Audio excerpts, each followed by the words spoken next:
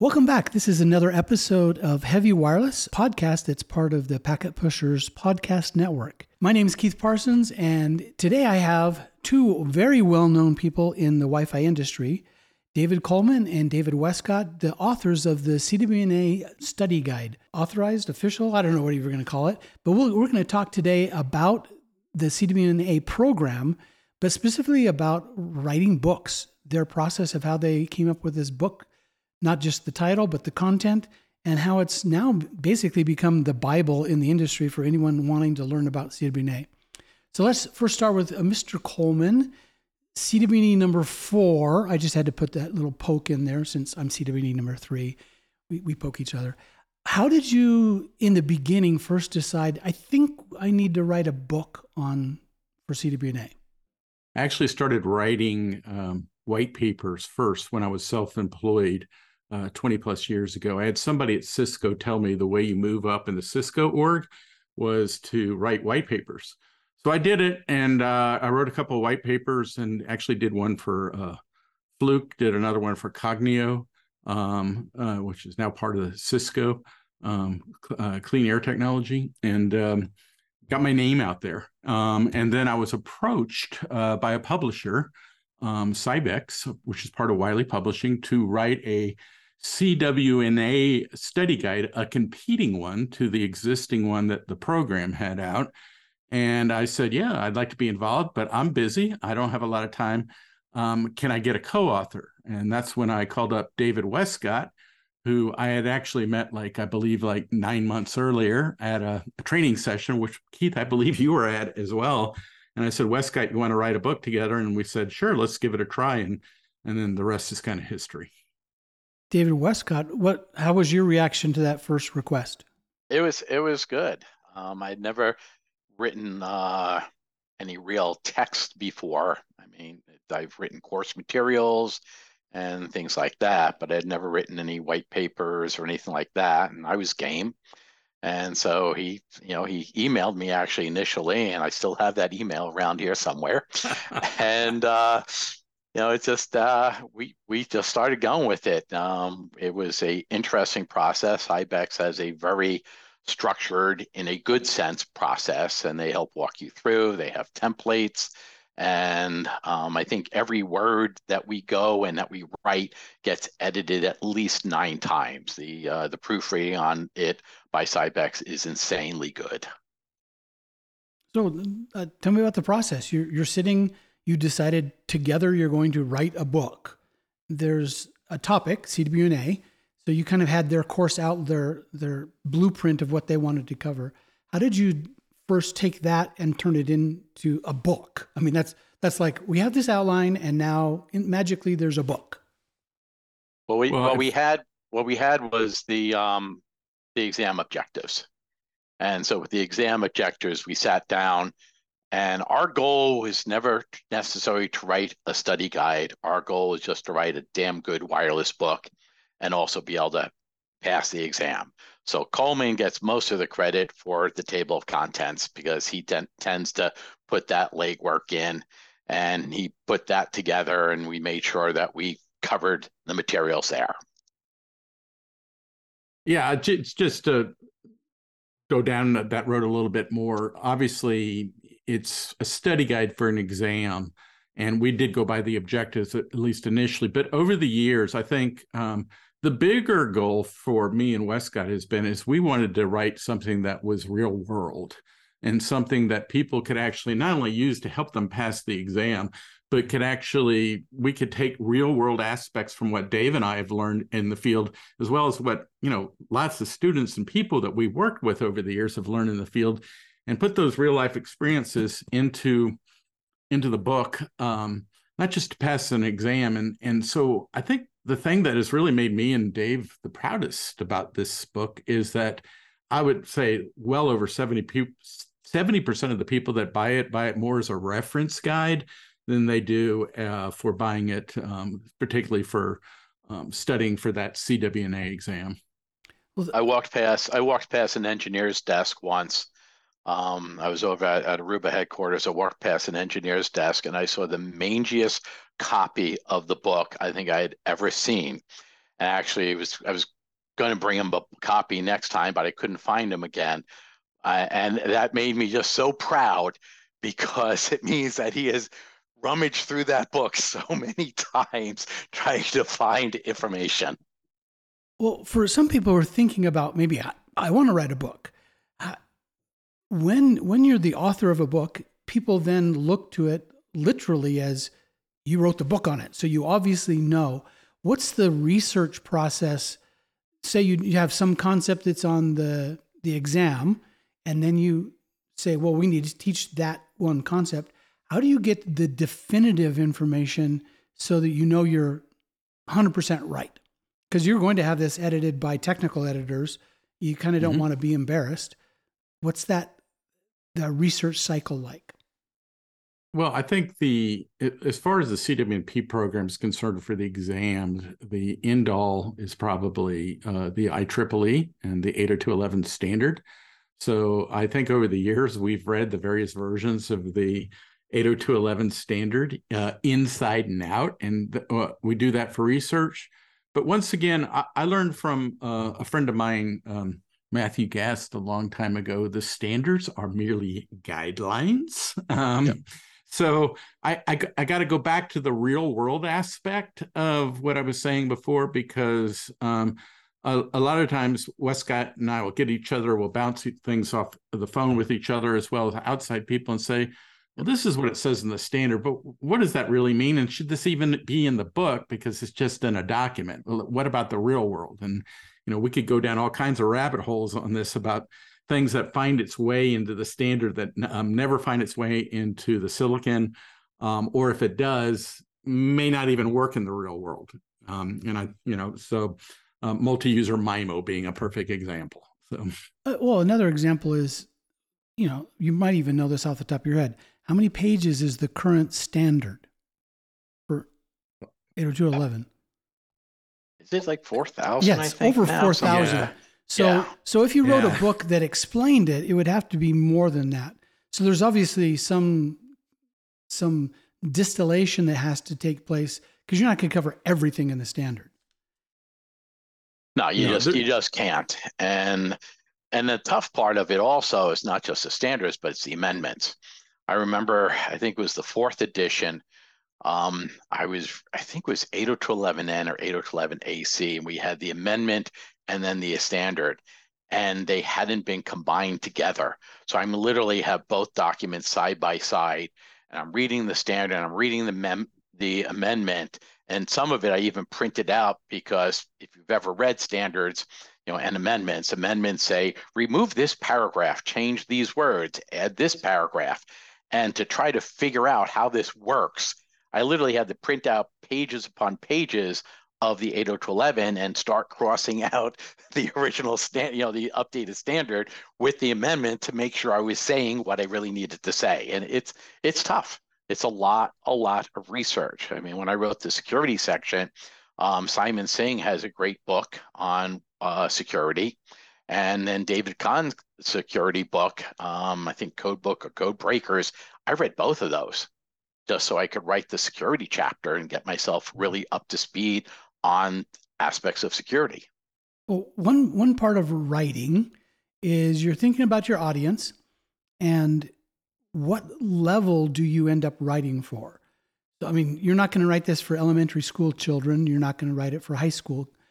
What's in your mind, who is your target reader that you try to write to that level? That's a really good question because I think something that Dave and I are both really good at, and I think it goes back to our training backgrounds, is that we're good at taking very complex topics and explaining it to non-engineers, okay? And what I mean by engineer, when you think of engineers, I'm talking about the IEEE, okay? Most of them probably aren't going to be very good trainers or book writers. They can write really good standards, but explaining it to the people that actually use the technology in the real world may not be the right person. So our target audience would probably be, in most cases, are people that are out there touching access points, troubleshooting connectivity problems, roaming issues, designing networks. to me, that's our target audience. A lot of the wireless people we get are people who've been managing wired networks. And it's like, okay, yeah, it's the handshake, as I call it. Hi, you're the networking person. Congratulations, you're now the wireless networking person. And so we're getting, we get over the years a lot of those type of people. So the people are coming in with knowledge. Now we try to, go from scratch. I mean, there's things in the book that Coleman and I always get into discussions, put this in or not put this in, and we both have passions. And I put a section on frequency shift keying, phase shift keying, and amplitude shift keying, because when I learned the stuff, it was tough for me to understand what that stuff is.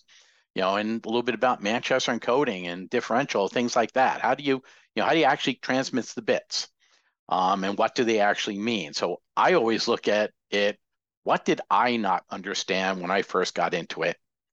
And then I try to do that. Another thing that I think we came out of, well, we went into this as trainers. And so we brought a whole different perspective.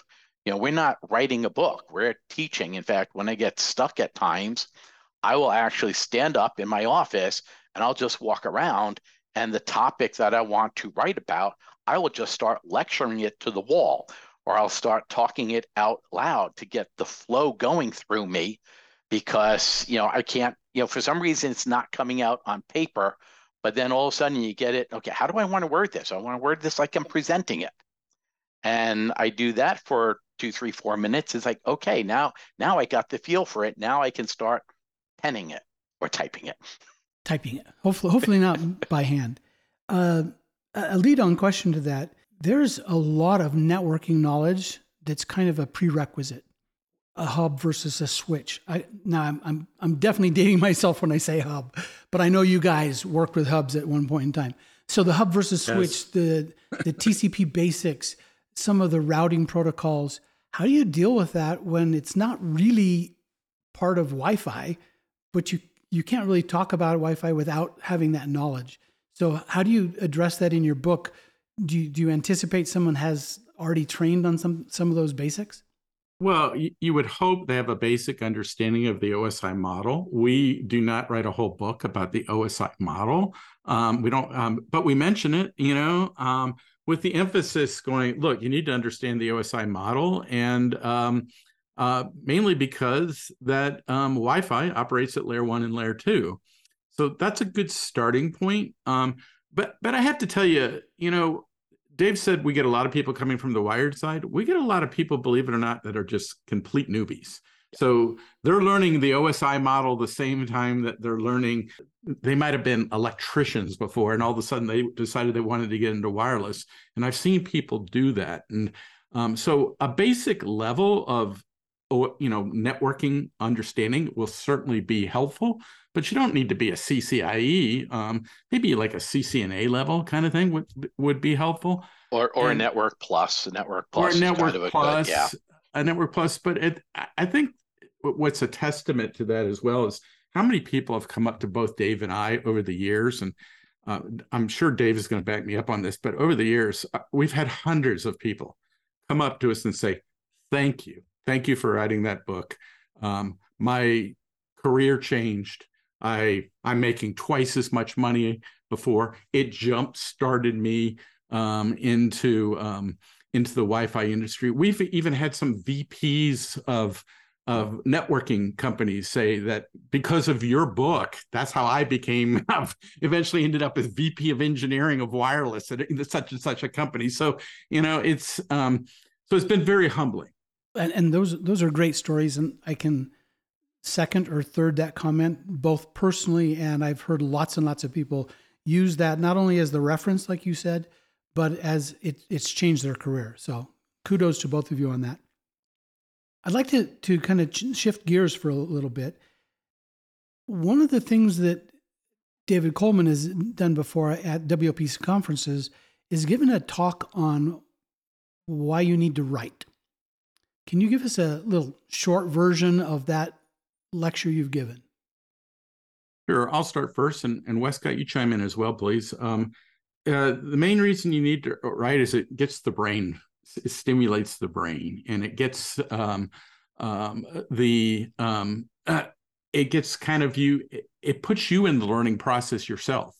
So you've heard me say this, and Keith, I've heard you say this before as well, that how many times do you go up and you're searching a topic on something on Google because you're trying to find the answer, and then you found that you wrote a blog about it and that you knew the answer, and it was in one of your earlier blogs. So it's that it helps your career, as I mentioned earlier in our talk. And then a big part of it kind of goes back to what I was just saying before too. It gives you the opportunity to kind of share the love and share the knowledge. And I mean, it's honestly, it's a good karma kind of thing as well. But I don't know anybody who's done any kind of writing, whether it's blogs, just a white paper, or making a video, where it hasn't done something, been beneficial for their career or for their personal development. Another thing about writing is it makes you a little bit more accountable. I'm going to put this down in paper. It's going to be there, and it better be right. And good point. it's a big difference. There are times you'll be presenting something in a class and you'll teach something, and it's like, yeah, I think that's right. But you put it on paper, people are going to challenge you on it. People are going to hold you to it, and even yourself. You're going to be looking at that, and you're going to ask yourself, is that really what it is? And you learn so much more from it, and also you learn how to explain it too. It's if you can explain it, you own it a lot more than just going through it. Well, thank you for bringing those up, because we live in a world of social media, and a lot of people, we're older gentlemen here, and a lot of people are into the whole talk. I was trying to say that nicely. Wait, at least you guys still have your original color hair. Mine's all white now. But we tend to think, and maybe it happened with our education, that you have to write things out. A lot of people are into the verbal, we just talk. But I think there's something that happens when you write, like you just both agreed to, that it focuses you. You have to be logical. And yet, in your career, it's almost a demand in many jobs now to be able to write succinctly and clearly, and that's expected. When I did a lot more consulting, I kind of came up with the phrase that consulting keeps you honest, teaching keeps you pure. And I kind of, there has to be, I mean, it's like we were talking earlier about a presentation that was very, very technical. And, that's great, but you gotta understand it from the reality of things, from the practical side of it, but you also have to understand it from the pure side of it.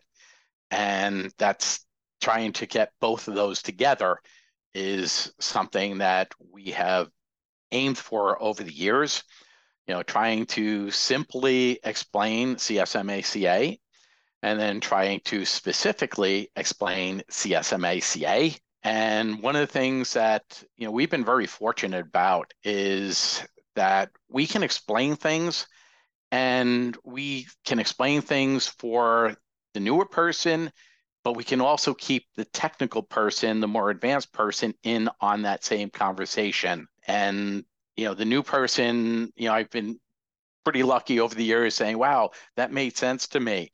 And then you get the person who's been there for a while say, wow, I never knew that's how it was. So it's kind of a tough piece to do, and having the combination of doing it in person and then doing it on paper gives you a little bit of both sides. Well, talking about doing it on paper, you've done your book. This is now the 6th edition? Correct. 6th edition, ninth book, yeah. 9th book together. We both have our own writing projects that we've done on the side, but 9 books together if you include the 6 editions of the CWNA, CyBEC CWNA study guide. So we've been writing together for 18 years. And the thing that amazes me the most is, this is almost kind of scary, is that our writing styles actually mesh. So I don't know, so that's kind of a scary thing. So that's another compliment we get all the time, is we say, which person wrote which chapter? Because we can't tell. And we do work on them together, but in the writing process, each one of us takes on a chapter, and then we act as editors and co-writers. But our styles just seem to mesh, and so I guess that's good, huh, Dave? It's been crazy from the beginning because, many times people read a book written by multiple authors, and you can literally say, oh, this one person wrote this chapter, one person wrote that chapter. Yeah. The only way I know if I wrote a chapter or if Coleman wrote a chapter is by the graphics. Because, I'll see this graphic like, oh, I didn't draw that drawing. That was Coleman's drawing. But as far as the text, I can't, even from the first edition, we were amazed at how in tuned our styles were.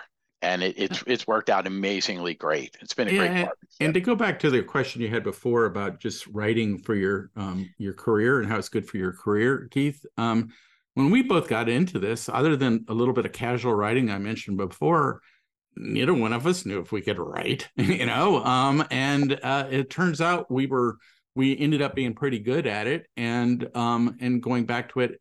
So I would encourage anybody, once again, even if you think you can't write, at least give it a shot. Put some things down, and you'll be amazed at what you might be able to accomplish. I think it's not just you and all three of us are recommending people write.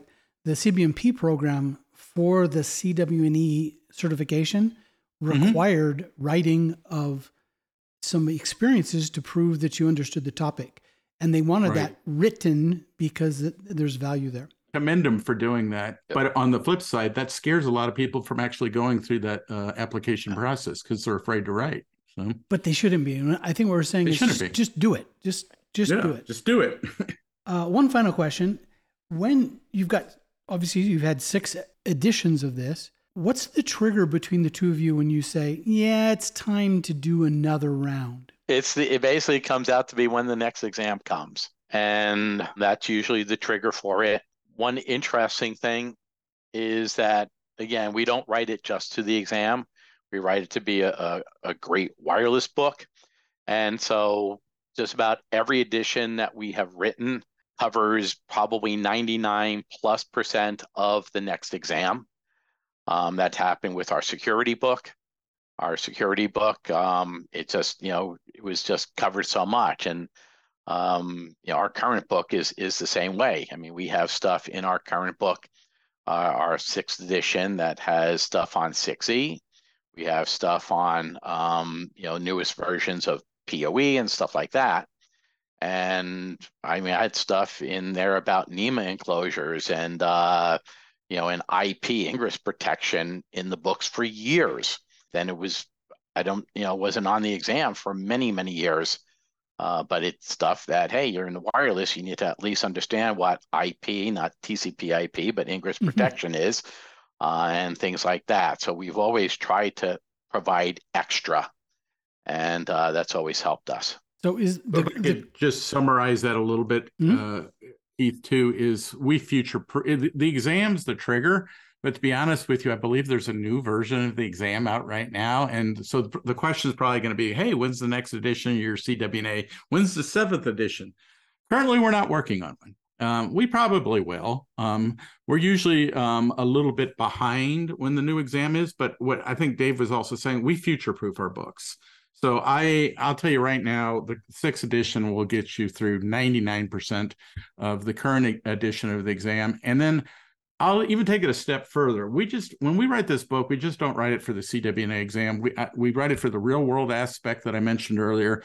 But I contend that by reading our CWNA study guide on Cybex, that it'll probably get you through at least 60-70% of 3 of the other exams. So the CWDP, the CWAP, and the WSP exam. Yeah. So now I'm not saying that'll help you pass all those, but it'll probably certainly give you a good head start.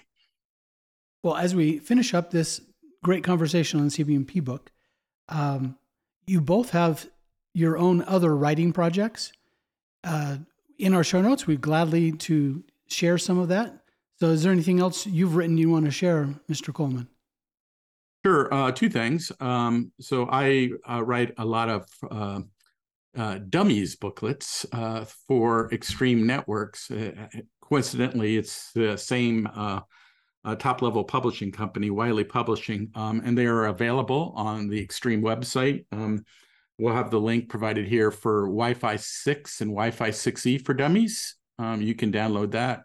And I also would like to plug, I do a lot of blogging on a monthly basis on the Extreme website. So go to extremenetworks.com. Thank you. And Mr. Westcott, you've written your own books and you're self-published. Little feedback on that. Yes. So I decided to go in self-publishing route. I'm basically using the same process that I used with Cybex because the process works great. I found editors that a lot of those type of people are contractors. So through my Cybex connections, I found editors who understand the process with me and could help me out with that. So I've written 2 books on Aruba networking, Aruba Wireless, understanding Aruba OS 6 and OS 8. And I called them that because technical documentation is there to document and describe. And that's the goal of it. And it doesn't necessarily go through the explanation. It documents it. And so I've always had problems with people understanding the things, which is why I'm a teacher. And so I named both those books Understanding OS 8 and OS 6. And I'm in the process of looking into writing Understanding Aruba OS 10. I haven't committed to it yet. I have my lab in the process. I have a good deal of a table of contents, part of a chapter. And so I'm hoping to do that. I have to just see, do I have the time? It takes a lot of effort. Usually it takes us a good 9 months to a year to write a book together. And by myself, it'd be about the same thing. So it's a big commitment. I actually have an idea. I think you should write that book and you should come to a WLPC in Phoenix and sign in copies maybe. Can we actually get you to a WLPC convention? Oh, we'll talk about it. Yeah. You knew I had to bring that up. Well, thanks to both Davids here. And in the industry, you're known as the Davids, David Coleman and David Westcott. And I appreciate your time today. You've been listening to another episode of Heavy Wireless Podcast, part of the Packet Pushers Podcasting Network, and look forward to seeing you and talking with you in the future.